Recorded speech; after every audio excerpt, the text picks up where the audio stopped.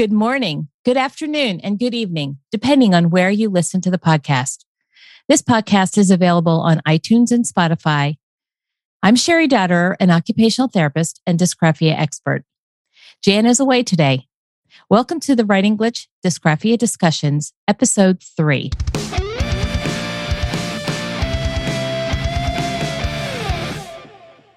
Today, we are interviewing Lori Sugarman. She is a hypnotist and a writer from Atlanta, Georgia. I am interested in learning how hypnosis can help students with dysgraphia. How are you today, Lori? Really? Hi, Sherry. How am I really? I'm good. I've just unloaded my car with lots of materials that I had a little writing program this week. I emptied it out because I'm getting ready to go camping for 4 days. So I would say that I am very good. Oh, that is wonderful. And that reading program is something I'd like to delve into just a little bit as we go through today's podcast. Have you had anybody ever ask you, how are you today? Really? And actually included that word in the sentence before? No, I have not. To me, I took it as you really care. I love it. It was a little technique that I've learned in the past. And sometimes it really gets to the visceral level of emotion with somebody. I really like to add that when I'm asking somebody how they're doing. That's why I do that. I love it. We met only a short month ago at the Unleash Your Superpower conference. You were one of the speakers. Can you tell us how that came to be? I've known Wendy for a very long time. She was actually married to my brother many years ago. And the marriage didn't last, but the friendship that we had lasted. So she's part family. She told me about this project and asked me if I would like to participate as a writer. I jumped at it because I love to write. All right. What project is that? The project is a collaboration of 22 authors. It's co-authored by each of us. We got to contribute a chapter. The book is called To Speak, Lead, and Impact. Basically, the framework is who we are, what our story is, how we came to where we are today, and challenges that were overcome in the process. Ooh, that sounds chilling. I'm looking forward to reading that chapter. I must confess that I did buy the book and I'm waiting for it to be released. When is that release date? It is September 6th. I'm looking forward to it. Thank you for your purchase. Hey, you're welcome. And if anybody is interested, we will put the link to that book in the show notes. You shared a poem that day, and I'd like to read that for our listeners. After I'm done reading it, I want you to share a little bit more about the behind the scenes of that, because writing is not just learning how to put letters on paper. It's how to express yourself. And I think you did an amazing job. Thank you, Sherry. It is Simplicity by Lori Sugarman. I am of the earth. My feet are grounded. They take me where I need. I eat when I am hungry. One day I am driven to find the right branch. Some days I move slowly. I honor that. I wrap myself in protection until it feels right to emerge. It all takes time. Now I fly. I am of the earth. I honor the cycle of life. I am guardian of my sleep. It is time to stop for the day. Tomorrow the sun rises again. Sleep prepares me for tomorrow. Sleep creates metamorphosis. I honor the cycle of night. I slow down. I emerge tomorrow, rested. Now I fly. That was lovely. It's very gratifying to hear someone else read something that I've written, and I appreciate your interest in the poem. It started because I had sketched a caterpillar on a leaf, and I put different stages of the leaf in cocoon on the drawing. I always loved that drawing. I never did anything with it. It was just a pencil drawing. And life gets very complicated. It gets complicated with technology. It gets complicated with large groups of our world that technology has allowed us to permeate into a much bigger, expansive number. I was thinking about the caterpillar that I drew one day, and I wanted to write metaphorically about just the simplicity of a caterpillar. And as I was writing, it just felt like I was talking about myself or people, because we are of this earth and we are grounded, and it's good to feel grounded and it's good to have our feet on the ground. But sometimes we're overwhelmed, and the best thing to do, just like the caterpillar, is to pull back and wrap ourselves like the cocoon and just wait. Once we have come out of our self need to hibernate a little bit, then we can fly. So that really was a thought behind that poem. I love that. And if you read anything out of today's world of positive psychology, you just talked about the flow cycle. Did you know that? No, I did not. Yes, the flow cycle is a 4-part cycle where you begin with a struggle. That's when you're trying to gather all this information you need to complete a task. In that second phase, you are really processing it and you need to take a physical break from what you're doing. And the third part of the cycle is where you get deep into like the writing. You have to have this piece afterwards where you recover. And one of the ways that we recover is sleep. I am so glad that you included sleep in this because it's so important to writing. We don't think about how important sleep is to the school day as well. I wanted to share that with you as I was thinking about it is, my gosh, it is all about neuroscience. And she didn't even realize she got it because writing is all about neuroscience. Yeah. And the sleep, the metamorphosis when we sleep is such a foundation that so many of us ignore. Such a foundation. Yeah. But writing isn't the only thing that you do.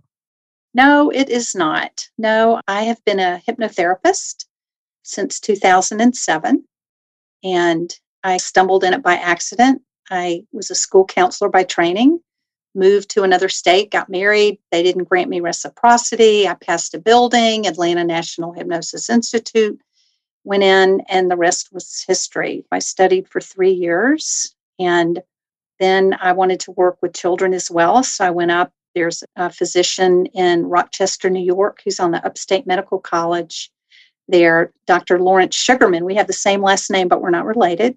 He actually created a training program for doctors to teach them hypnosis in their practice. He was doing his first training, and I begged him to let me come in because everyone was a doctor except for me. I said, I live in Georgia, and I'm the only person here that wants to work with children, and I've stepped into it a little bit, but I want more training. So he let me come in, and I learned a lot because children are not miniature adults. They don't think like adults. They don't process like adults. The whole study of hypnotherapy really is the study of suggestion and how we learn and take in ideas. A lot of times when you hear the word hypnosis, it like somebody's going to make me quack like a duck, or that's giving up my control and everything like that. But really, when we're in a relaxed state, a comfortable state, we can go into a hypnotic state easily because we're open to suggestions. For example, we've all experienced a light state of hypnosis.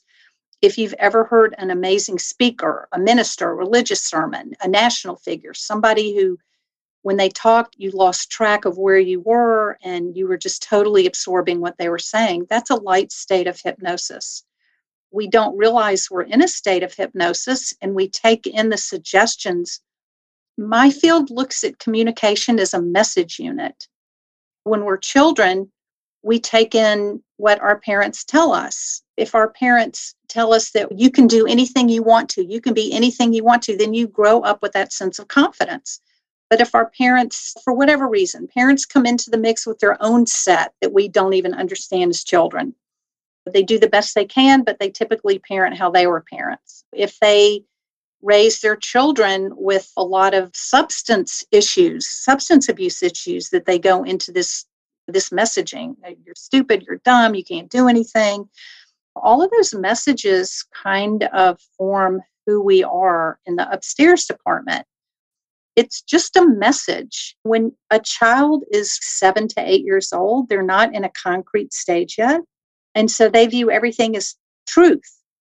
If you say to a child, you can't learn anything, or you lose everything.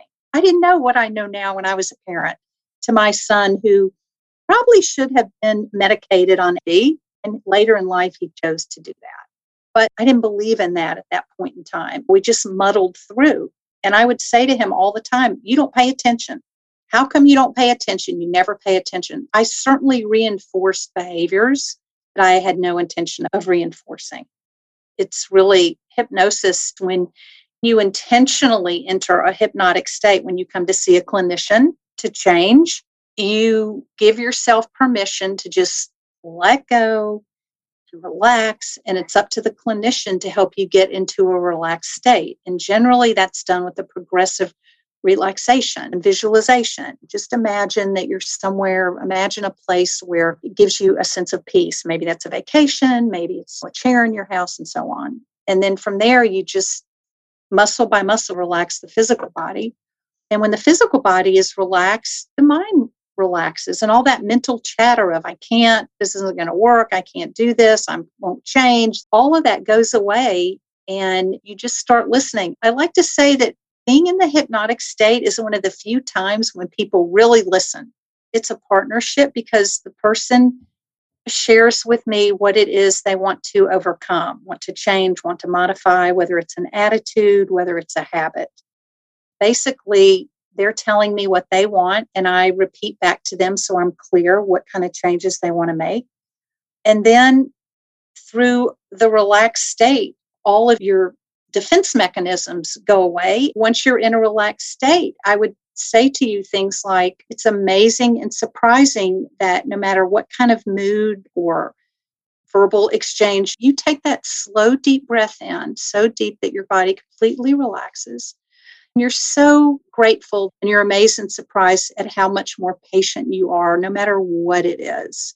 You're able to stand back and not get caught up in mood. You can say things like that in a hypnotic state, and I don't really understand the whys. I just know that it's an incredible part of our brain that really deserves to be tapped, because it can just solve and change a lot of issues fairly rapidly. And it's not because I'm the best thing in the world or I'm the greatest thing since apple pie.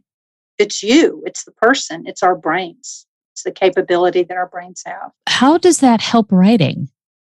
A lot of writing is attitude, and especially someone who has dysgraphia, they have to work extra hard. Everything is difficult. They may have a pattern where teachers and parents don't realize that there's a brain disconnect, and they may say things to the child over the years, you're not trying, you can do this, you need to pay attention. They may have gotten a lot of messaging. They don't understand why they can't write. Through hypnosis, a lot of what I do is just the work on the attitude. For a child that's struggling with that, it would just be like, you are so young and you are experiencing challenges that a lot of people don't even experience until way later in life. You're learning how to handle challenges and extra work and extra perseverance and extra determination to keep at something way earlier than a lot of people. And that is going to take you so far, because nothing's going to stop you. No matter how hard something is, you are just determined to keep at it. And you'll figure it out because you're smart and you're intelligent and you have a beautiful brain and a beautiful mind and a good support system. Wow. You said you just unloaded your car because you just got done with a writing program. What was that all about? I've been working with a Chinese school for the past 6 or 7 years. During the year and in the summer, she asked me to come and work with an after-school program. I'm Jewish. We send our children to Hebrew school because we want to maintain the culture and learn the language. The Chinese parents send their children to an after-school Chinese program. They get versed in Chinese. The parents, who usually are second English learners and not strong in English, want to be sure that their children are schooled and educated and skilled in English writing because they're at a disadvantage to help them with that. This week, it was a little different. It was just 1 hour a week. Usually I have the kids from 9 to 12 for a week. And she mixed the ages up this week. It was super interesting. It was pre-K to fourth grade. I prepared a lot of different activities. I call myself a creative writing teacher because when you put the word creative in front of the word writing, children are less likely to resist because it sounds playful and fun. If you can do something that's playful and fun, no matter what the age, kids, they buy into it. I tend to develop and write materials that are a little different, and therefore it intrigues them. They're willing to participate. I love to do opinion writing because kids aren't asked very often to write opinions. I wrote some songs, so the younger kids, we play the music and they sing, and then we do some wordplay. Beautiful. Thank you, Jerry. Before I ask, we need to take a moment to thank our sponsor, Federer Educational Consulting. Today's podcast was brought to you by Federer Educational Consulting. We are a holistic, community-based organization that supports people with dysgraphia from the inside out. We use neuroscience and research-based content to design interventions for the whole classroom that can be completed 2 minutes each day to thwart the disability before it becomes a challenge, all without raising the scepter, a pencil. You can find more information about our services by downloading the app, thewritingglitch.com. We believe that every person is a king and queen of their own potential. Effective writing skills start by connecting the brain and the body. Join the Writing Glitch today. Lori, a very good friend of mine, her mom went into a hypnotist about 20 years ago because she wanted to stop smoking, but she bought the extra carton of cigarettes and put them in the car and went into the hypnotist about stopping smoking and has not touched cigarettes since. As a matter of fact, she had to return that carton of cigarettes. It happens when somebody is hypnotized that really impacts. That's a big drastic change, going from needing to have a carton with you at all times to I'm not smoking again. And how does that differ from kids? Yeah, I know it seems like magic. It's pretty unbelievable. But the brain has this capability when we get out of this conscious state that you and I are in, and you get into this other state of consciousness, the theta state, which is less of a concentrated state, but it's a state of daydreamy meditation. The brain just has this ability to take in suggestions without saying, no, that's never going to happen. No, that's impossible. No, I can't do that. When you make suggestions to somebody, for example, a smoker, you have them imagine themselves. You do a lot of kind of timeline where you imagine themselves in 20 years, both as a smoker and a non-smoker. And they see that in their imagination. They see, because you're painting a picture of their health. And when you say the suggestion that the moment that you pick up a cigarette, if you pick up a cigarette and it touches your lips, you immediately hear the word stop. And you put that cigarette down because you forgot you're not a smoker anymore. You're finished, you're done, you're through. That was in the past. So when you say those kind of things in that state of hypnosis, your brain just takes it and it becomes your reality. Do you have to be in person to get hypnotized, or can it be via Zoom, or can it be on a podcast? How does that all work? I was very skeptical of Zoom when COVID hit. And it took me about 5 months because I had clients that were like, can we do Zoom? I'm like, no. And then finally, when COVID just did not go away, I started doing Zoom. And you know what? It is perfect. I did a Zoom with the Atlanta VA hospital here. They contacted me during the pinnacle of COVID because they were under so much strain. And they put me on during their lunch hour. And I did a hypnosis session to anyone who wanted to get on just to relieve stress and tension and everything. And really, a good hypnosis session is like a 3-hour nap. You emerge so relaxed, so rested, because your brain dumps out all the overload and all the messaging. Usually my sessions are 45 minutes to an hour. What you're saying is, even though realistically the time is an hour, 45 minutes or so, your brain has had 3 hours of relaxation. It's almost like you're able to gain a cycle of sleep, because it doesn't a cycle of sleep normally take 90 minutes? Actually, 2 cycles of sleep. You're the brain expert. So I know your cycles. This is what people tell me. And I've only had 2 hypnosis sessions. I had a hypnosis session when I was in training, 2 when I was in training. And I don't believe I could be hypnotized, unfortunately, anymore, because now I'm listening to how the person does it and I'm too analytical. But I'm telling you, it's just the capability of our brains. Your friend's mother who stopped after 20 years, a client I had came to me. He had been drinking diet sodas for his whole life. He was 64 and he wanted to quit because he was starting to have health issues. And he quit in 1 session. So hypnosis can be quite remarkable if you want it to be and if you let it. If there's resistance, if a spouse sends someone in because they're frustrated with the spouse and they want them to change, and the spouse is a little, there's nothing wrong with me, but okay, I'll go. They're going to sit there when I'm trying to relax them, and they'll probably be thinking, this is silly, I don't need this. And so no one can be made to go into hypnosis. And that's why it's important to feel comfortable and trust the person that you're with. You can just relax with all of that. In each episode of the podcast, we share an intervention that helps teachers, parents, and occupational therapists with their students. Do you have an intervention that a teacher could use to help the whole classroom, or maybe a therapist on a one-on-one session that only will take about 2 minutes to implement, that they can help? And since anxiety is a key underlying component of dysgraphia, and it's one of those key underlying factors that help somebody in the hypnosis state, how do we encourage parents at home?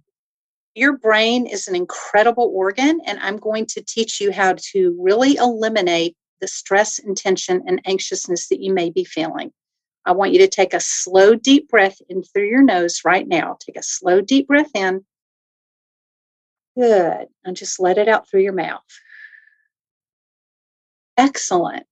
Now do it again and let the second breath be even slower than the first. Good. I'm going to give you 5 words, and I want you to pick one of the words. It doesn't matter which one. And on the second breath, when you do this exercise, you're going to think that word, and you're going to give a signal to your brain that you've got this, you're in charge, you can handle anything. So the words are calm, quiet, free, relax, or peaceful. Calm, quiet, free, relax, or peaceful. Which one of those words do you like the best? And the child will say what it is. And then I'll say, okay, let's do that one more time. Take a slow, deep breath in. Great. That was really slow. Your brain is loving this because it's so calm and relaxing. And then the second breath in, same thing like that. So I teach that exercise. And then what I do is I want them to imagine a very comfortable place. What's the most comfortable place when you think about it, that you're totally relaxed, not thinking about anything, all the cares off your shoulders?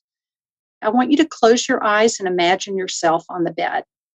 So close your eyes and imagine yourself on the bed. Good. Are you imagining yourself? And they're like, yes. And then I'll say, and guess what? That wasn't your bed, but that's just any time of day that you want it. You're able to bring up this sense of calm because you've just taught your brain how to let all the anxiousness blow completely out with your breath. Teachers, if you tried to do that before you have the kids go to write, their brain has been relaxed so that they can engage in writing. Think about the change that's going to happen. I'm going to flip it a little bit and share something that I've done that's very similar, but not exactly a hypnosis-based thing. When I was doing some substitute teaching while I was writing my book, and I used to go into the classroom, especially after lunch, after they were outside running around, because at the school that I was teaching, they would do lunch and then immediately go to recess. So they were running around while they were digesting. But then they would come in and they would crash because you'd have that after digestion sugar crash. And I would go in and I would turn out the lights and they're all looking around, big eyes. What did we do wrong? Because a lot of teachers use it as a discipline. And I said, no, the reason we're doing this is because we are going to take some time and we are going to calm your brain so that you can think to do this afternoon's activities. And we would calm the brain. And I said, now it's your choice. Would you like the lights left off while you work, or shall we turn the lights back on? And there were so many times that the kids just wanted me to keep the lights off. Part of the reason is, from a therapist standpoint, is those fluorescent lights that are above their head were driving their ears crazy. And it was like all of a sudden they had this one piece of silence.